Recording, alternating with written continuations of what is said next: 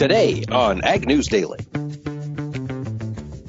The science is uncertain because the UC Davis study that was done has found inconclusive evidence of lemongrass doing anything to methane. Good afternoon, ladies and gentlemen. Mike Pearson here, co-host of the Ag News Daily podcast, joined by Ashton Carr. Ashton, how you doing today? I'm doing good, Mike, and we're also joined by Delaney Howell. Delaney, what's going on in your part of the world? Well, we've had quite a bit of rain here in central Iowa, which we absolutely do not need at this point, I don't think. Yeah, well, I tell you what, it's interesting. I was talking to a couple of friends of mine, a few from southwest Iowa and then a fellow up in northeast Iowa. And yesterday and this morning, as I'm sure a lot of our listeners are aware, large-scale rain events came through really the entire upper Midwest. We saw wetness from Kansas all the way up through Michigan yesterday and this morning. And for a lot of folks, this was much needed moisture. They were getting very, very dry and came through at the right time. You know, we definitely saw that have an impact on the markets, to be sure, but it's good news for those growers who were, getting a little nervous about their corn crop out there. Yeah. So I don't know. I think it's very varied across the country, like you're saying there. And I mean, we didn't see terrible finishes, I suppose, today in the markets. No, not bad. And we did get some more positive news from China. It does certainly look as though China is willing to at least make the right steps, I suppose, to meet their phase one purchase agreements. Earlier today, it was announced that China bought 389,000 tons of soybeans and 132,000 tons of corn. This is on top of their huge purchases yesterday and continuing from their big purchases a week ago. And again, I believe, let me double check. Yeah, all of the purchases today were for new crop corn and soybeans. So, the trade is keeping it a little bird in hand. The China could still cancel, but at least we're getting some sales on the books. Now it's just a matter of getting them shipped out. The other question I had when looking at the markets today, it seems like wheat has been pretty strong. Yeah, wheat has just been going nuts. And so I've been following it, and I am not a wheat market expert, but been following along with a lot of folks who, live and breathe this market. It seems to be driven primarily by concerns over in Europe. Both Europe and the Ukraine are having some issues with both the quantity of their crop. The crop size keeps coming in a little smaller than anticipated, but also quality. The stuff that's out there doesn't seem to be of the best quality. So as other countries, notably Egypt and Jordan, have both been tendering orders to make some wheat purchases on the international scene, it doesn't appear as though the Europeans or the former Soviet Union states, the FSU states, are going to be as able to meet these. And probably, especially as the dollar has continued to weaken, we'll see some of these purchases come to the U.S. And that has been a big reason why we've seen wheat kind of catch fire. Ah, okay. That's good. I hadn't heard all that. Yeah. So that's the 10,000 foot. I'm sure there's a lot more going on under the scenes, but that's the broad strokes look at what's happening there. Yeah. Well, to continue the market discussion, one reason we, may see not only the corn and soybean markets reacting, maybe not as well as we'd like to see after Chinese demand. And on the flip side of that, bearish weather is what's being said by President Trump when it comes to trade negotiations with China. He, again, yesterday completely shut the door on any sort of a phase two trade negotiation, saying he doesn't want to talk to Beijing about trade because of the coronavirus pandemic. And it seems he is just not backing down on essentially blaming them for this coronavirus pandemic and outbreak. He said, we made a great deal. He said, but as soon as the deal was done, the ink wasn't even dry and they hit us with the plague. So he's definitely continuing to point the finger there, and doesn't sound like he's too eager to reach out and have any sort of conversation with him, at least in the near term. Yeah, I think we are going to have a tough conversations with China going forward. I think and this is just my guess. So folks, this is me speculating. Certainly haven't seen any of this in the news and certainly not from China. But my guess is China is making a lot of these purchases in the new crop rather than the old crop to do two things. One, if they're buying old crop corn and they're shipping immediately, we're going to see prices rally. And I don't think they want to give President Trump that victory. Another thing to consider, if China buys new crop corn and soybeans, they won't have to cancel those orders until post-election. So if it's President Biden come November, my guess would be he's going to be a little more conciliatory towards China. We'll probably see China follow through. They'll actually ship these products that they've purchased. If it's President Trump and if the clash is still going on between DC and Beijing, I would imagine the odds of them canceling these orders climbs quite a bit. Yeah, that's true. Good point. Just a guess. But we know the Chinese like to play those kind of games. Oh, for sure. Well, let's see. We've got some interesting news out today from Association of Equipment Manufacturers. Each month they publish their flash report looking at sales of equipment. And the headline number makes agriculture look like it's in a really good place. Tractor sales were up 33% in the month of June. Combine sales were up 37%, both of those numbers from a year ago. That sounds really positive. It sounds like we're going in the right direction. However, we dig into the numbers a little bit, and it's a bit more concerning. For the month of June, the hottest selling tractors, I should say, were two-wheel drive tractors under 40 horsepower. Sales of those were up 3% from last year. Tractors between 40 and 100 horsepower were up 28%, so solid gains in both of those categories. However, larger, higher horsepower tractors were not nearly as lucky. Two-wheel drive tractors over 100 horsepower were up 3%, while four-wheel drive tractors were down 34% year over year. So this tells me that a lot of what we're seeing in terms of tractor sales is probably more geared towards the weekend farmer, the hobby farmer, so to speak, the folks with a couple acres who can get around with a 37 horsepower tractor. Maybe they need a 60 horsepower tractor making some hay, that kind of stuff, because that's where the gains really seem to be congregated.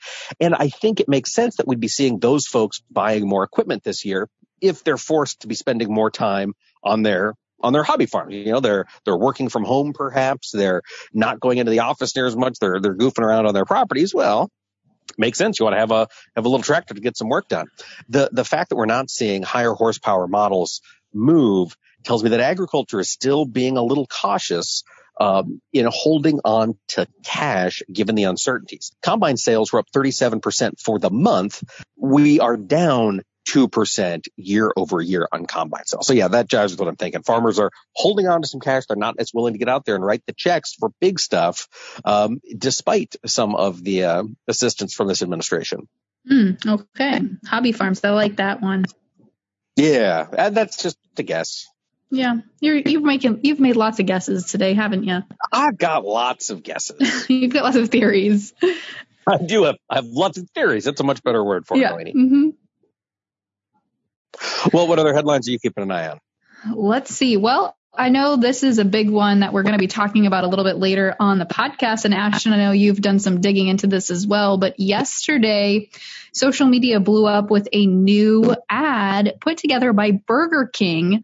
And the ag community is not taking it very well. So we'll be sure to share it on our social media at Ag News Daily. But it's Mason Ramsey, for those of you familiar with the child country / yodeler, is the face of this new Burger King ad talking about cattle and their methane or global gas emissions, methane emissions. And Burger King is talking about in this ad that their cows from now on are going to be fed lemongrass to reduce the emissions.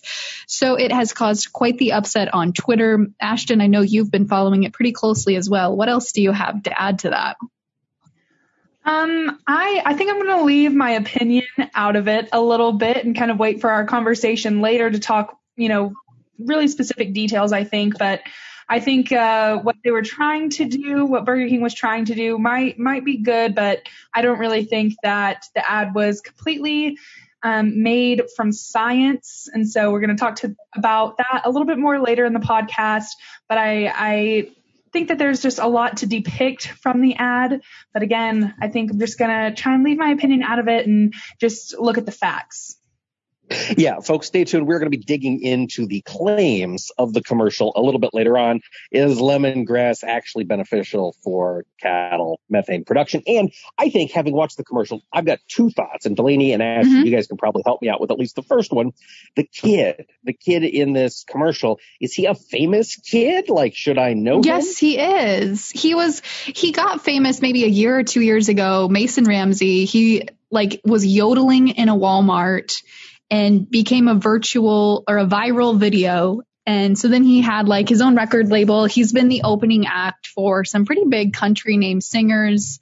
He's just a cute little kid, but I was really surprised that he was taking such a political or, controversial stance. Well, I mean, in his defense, I don't remember any of that, so I'm not terribly plugged into pop culture stuff. But I will defend the kid. My guess, what he's taking in this commercial, Delaney, and I've seen the commercial, I'm guessing that Mason is taking a paycheck, and that is what he's taking. I don't know that he's taking much of a stance. He's a kid trying to put away some money for his college fund.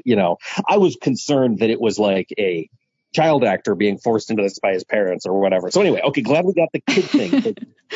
The second issue, and I'm sure our conversation later on in the podcast will shed some light on this, but the commercial routinely shows cows farting.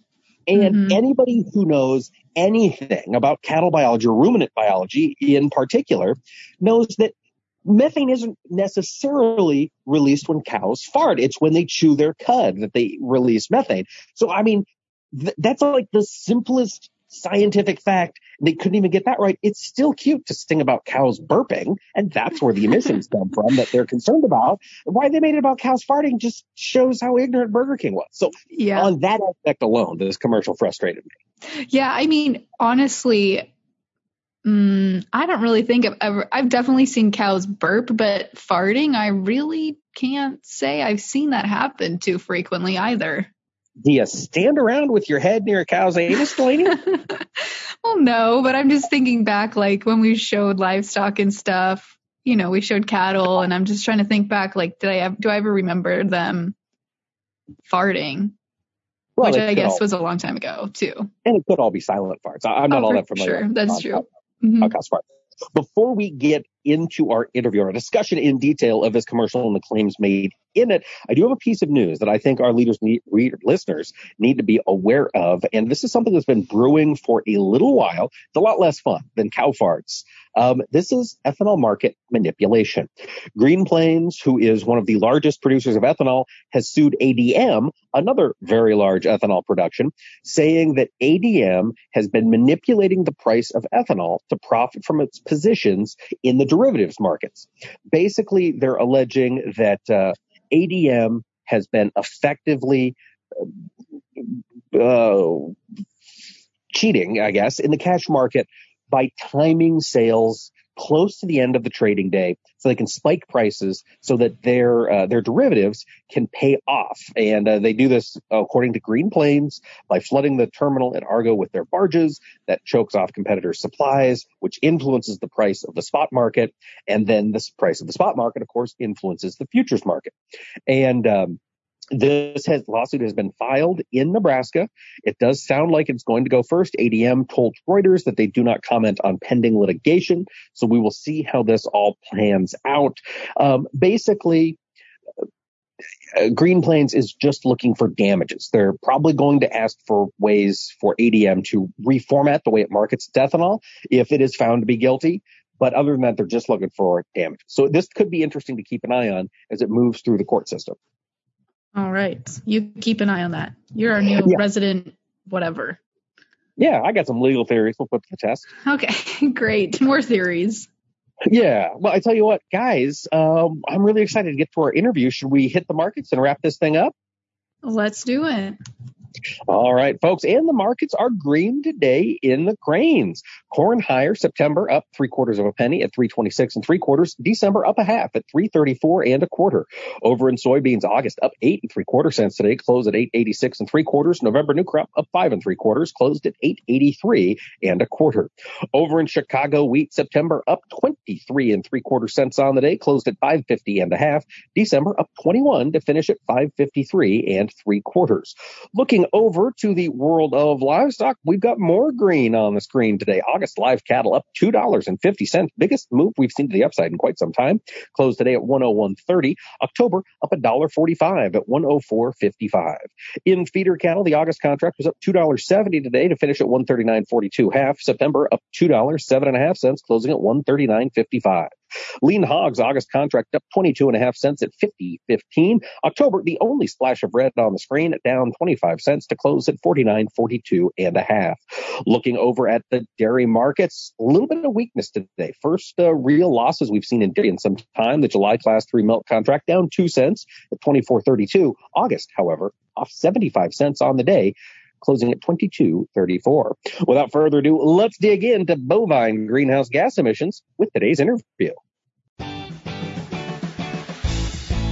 Hey guys, when I'm not hosting Ag News Daily, I'm helping out with the Iowa Farm Bureau's Spokesman Speaks podcast. If you're from Iowa, you're probably familiar with the Spokesman newspaper. It has the largest readership of any ag newspaper in the state. The Spokesman Speaks podcast is an extension of that newspaper, reaching farmers and ag professionals like you on the go with the stories that matter most. This week's episode is all about livestock farm security. Unfortunately, we're all familiar with stories about livestock farms that have been targeted by people and groups with bad intentions. So how can you reduce the risk of having you and your farm targeted? We ask an ag attorney that very question in this episode of The Spokesman Speaks. You can find and subscribe to this podcast in your favorite podcast app or go to iowafarmbureau.com/podcast. Well, as mentioned before in the podcast, we have Frank Mitloehner on today to talk to us about methane gases, greenhouse gases, all of that good stuff, as we talked about earlier with the Burger King ad. And Frank is a UC Davis professor and air quality specialist, so he has a lot of knowledge on this subject. So Frank, thank you so much for coming on the podcast to talk to us today. Thanks for having me. Dr. Mitloehner, off the top of the page here, we've got to have this conversation. Burger King aired this ad. They're adding lemongrass into their cattle's diets to help reduce their methane emissions. Let's talk about the science of that first. What are your thoughts here? How big of a deal, first and foremost, are methane emissions from cattle when it comes to greenhouse gases? So cattle do produce a sizable chunk of enteric methane, and that's methane that's belched out through the mouth on the one hand, and also from their manure.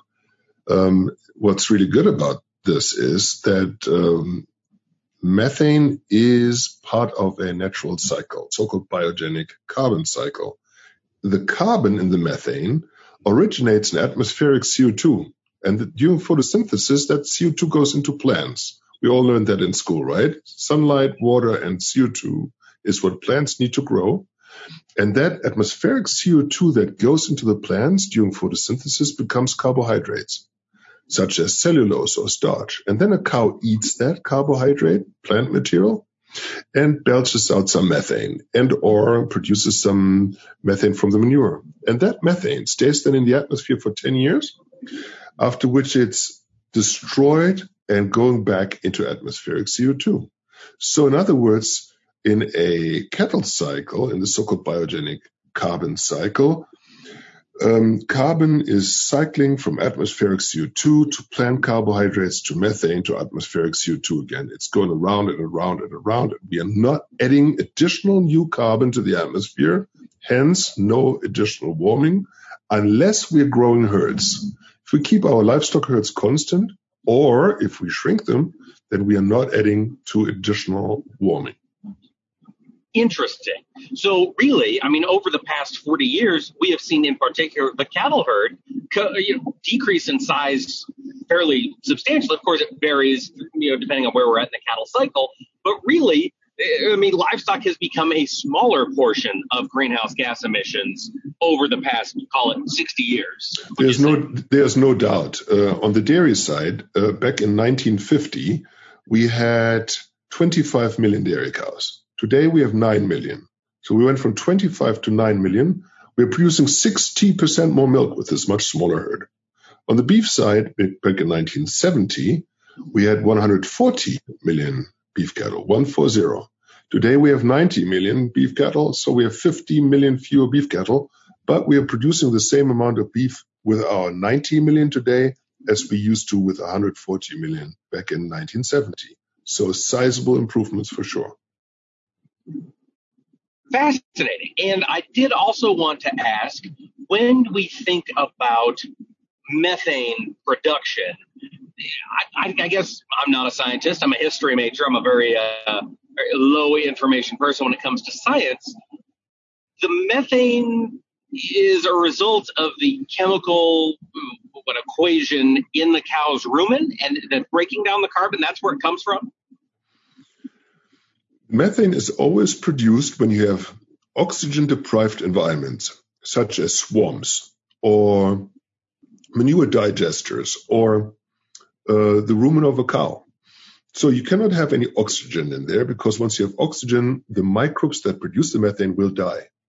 You have to have oxygen-deprived environments, and under those oxygen-deprived environments, methanogens, so-called methanogens, will thrive. And these are the methane-forming microbes. So wherever you don't have oxygen, you will have methane produced. Interesting stuff there. And I kind of want to take it back to the lemongrass study. And so in the Burger King ad, they claim that there's a 33% reduction through a lemongrass feed additive. And you mentioned on Twitter that a colleague of yours conducted a lemongrass study, but the findings were inconclusive. But you did also mention a study from a lab doing a seaweed additive. So could you just expand on that for a little bit? Seaweed is a natural compound that grows, as the name indicates, in the ocean. And when fed to cattle, it has an active ingredient that is anti-methane. So the methane-forming microbes are destroyed by it. Now, any kind of technology that's out there has not just intended but also unintended consequences. In the case of seaweed, an unintended consequence would be that cows don't like to eat it. You have to put it into molasses and kind of finagle it into the cow because she does not want to eat it. There are other issues, which is one of them is that it's not the seaweed that you just pluck out of the ocean at the California coast, but it grows only in certain tropical regions under very specific conditions. And at this point, it's cost prohibitive. You could not even get not 1 ton of that stuff. So while from an experimental perspective, we have done research finding essential oils and enzyme disruptors and seaweed and other things to be effective, that does not mean that they are available for the real world at this point. So the idea that Burger King is going to be able to work with all of their producers to incorporate lemongrass into their cattle diet, I guess, what's your thought? Is this just a marketing gimmick hanging on one thin, tenuous study? Has it been peer-reviewed? What's your take on the science of the claims in this commercial?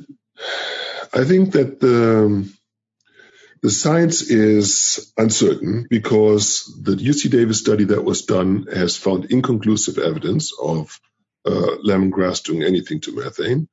And the study in Mexico that was done, that's the second one with the 33% reduction, has not been peer-reviewed, has been summarized in a report. So there's no peer-reviewed evidence of this stuff doing anything at this point.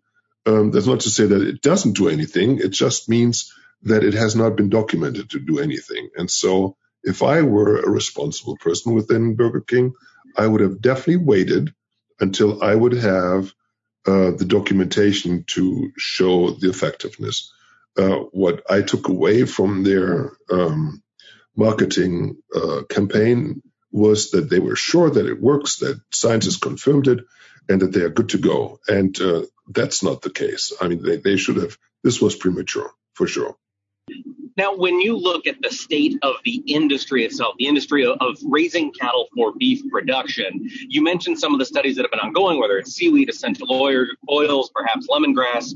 You know, this commercial does seem to highlight the fact that there is always room to improve in any sort of production practice. But as you mentioned, everything comes with unintended consequences. When you look at the state of, in particular, intensive cattle feeding today, feedlot production of cattle, where do you see the biggest gains for this type of environmental, action to take place? Is it in feed additives? Is it in reducing the number of trips around the feed yard in the tractor? What's going to make the cattle industry that much better from a greenhouse gases perspective? So what I will tell you now will be non-intuitive. Okay. When you think of the entire life cycle of cattle, then they spent the last 4 months in a feedlot. Prior to that, the first 6-7 months they spent with their mom, with a cow on pasture. Then they spent with their peers, again on pasture, for about a year or so. And during that time that they're on pasture, that is time when they produce the majority of methane throughout their lifetime, because the methane formation occurs in the rumen of these animals, in their large first stomach compartment, and the methane forming microbes require roughage in the diet. Roughage meaning fiber. Okay, the more roughage of fibers in the diet, the happier they are and the more methane they produce. They can only thrive when they have roughage or fiber. When they then go into the feedlot for the last 4 months of their lives, they have very little roughage in their diet. The vast majority of their diet is corn or similar concentrates. And as a result, feedlot cattle produce actually very little greenhouse gases. Very little greenhouse gases. So the whole Burger King thing here is really aiming at the feedlot phase of cattle production, leaving out the pasture phase, which is much longer and actually which produces much more methane. So feedlots are not the greatest. They are the smallest contributor to the carbon footprint of a burger, with or without feed additives. By far the smallest contributor to the carbon footprint of beef.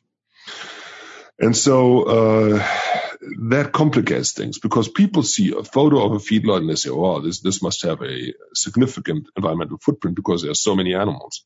But in reality, the majority of the carbon footprint of beef occurs long before they reach the feedlot. Fascinating. So really, from a greenhouse gas perspective of the environment, feeding cattle in feedlots is the most environmentally friendly way to do it. From a methane perspective, that's the case. From a methane perspective, that's the case, because the methanogens do not like concentrate feeds such as corn. They need roughage and they don't have it. If you go to a feedlot and you look for animals ruminating, meaning bringing their feed back up, which is a normal rumination process, and then chewing it again, you will hardly see any of that activity in those animals because they don't need it, because they consume so much fewer roughage, and therefore they ruminate so much less, and therefore they belch out much less gas.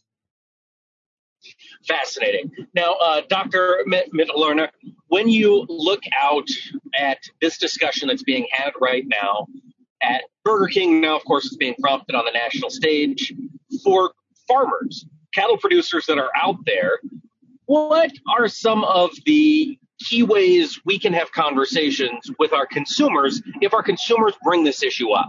What are your top tips for talking about this stuff in a way that everybody can understand? So first of all, people are concerned about their carbon footprint, about their environmental footprint. But let's just be clear that the carbon footprint of our entire agricultural sector in the United States is about 9 or 10%. Half of that is approximately plants. The other half is approximately livestock, all species. beef cattle alone in the United States contribute a total to 3% of overall greenhouse gases, total greenhouse gases in this country. Fossil fuel related activities such as driving and flying and so on make up 80% of the carbon footprint of our country, 80. So while what we eat has an impact, it's kind of minuscule compared to the things that we do around transportation and power production and use and how we build homes and so on. So this is really important to understand. If you were to become a vegan, a complete vegan, you would reduce your carbon footprint by 2.6%. Okay, by 2.6%. You would reduce your carbon footprint by a total of 0.8 tons of greenhouse gases per year. And just to give you a reference point, if you were to fly to Europe, then one round trip from the US to Europe would generate 1.6 tons of greenhouse gases. So going vegan for 1 year would save 0.8 tons, and one flight to Europe will cost 1.6 tons, twice as much.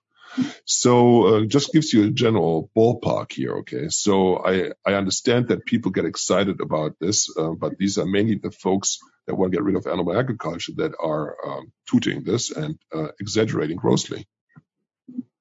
Well, Frank, I appreciate you coming on the podcast today. We just have one more question before we let you go. How can our listeners keep up with you and your great Twitter thread about the Burger King ad?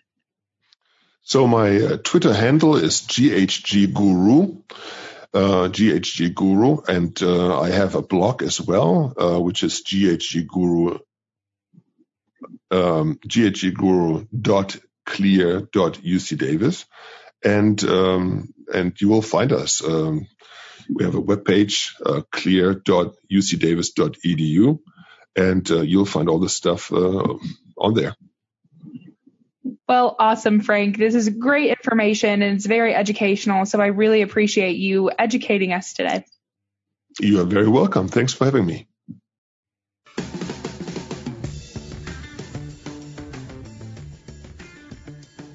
Well, again, a big thank you there to Frank chatting us through that commercial. It's certainly going to be controversial. I've been enjoying watching people's theories or comments on social media for sure. Yeah, and the real folks to win are the folks who are selling lemongrass. Yeah, no kidding. Well, if you want to stay clued in on what is happening in the world of agriculture, stay tuned to the Ag News Daily podcast. You can check out our past episodes by visiting our website at agnewsdaily.com. While you're there, you can also connect with the other podcasts on the Global Ag Network platform. And you can also find us on social media. Hit us up on Facebook, Twitter, and Instagram. Just look for Ag News Daily. With that, Ashton, should we let the people go? Let's let them go.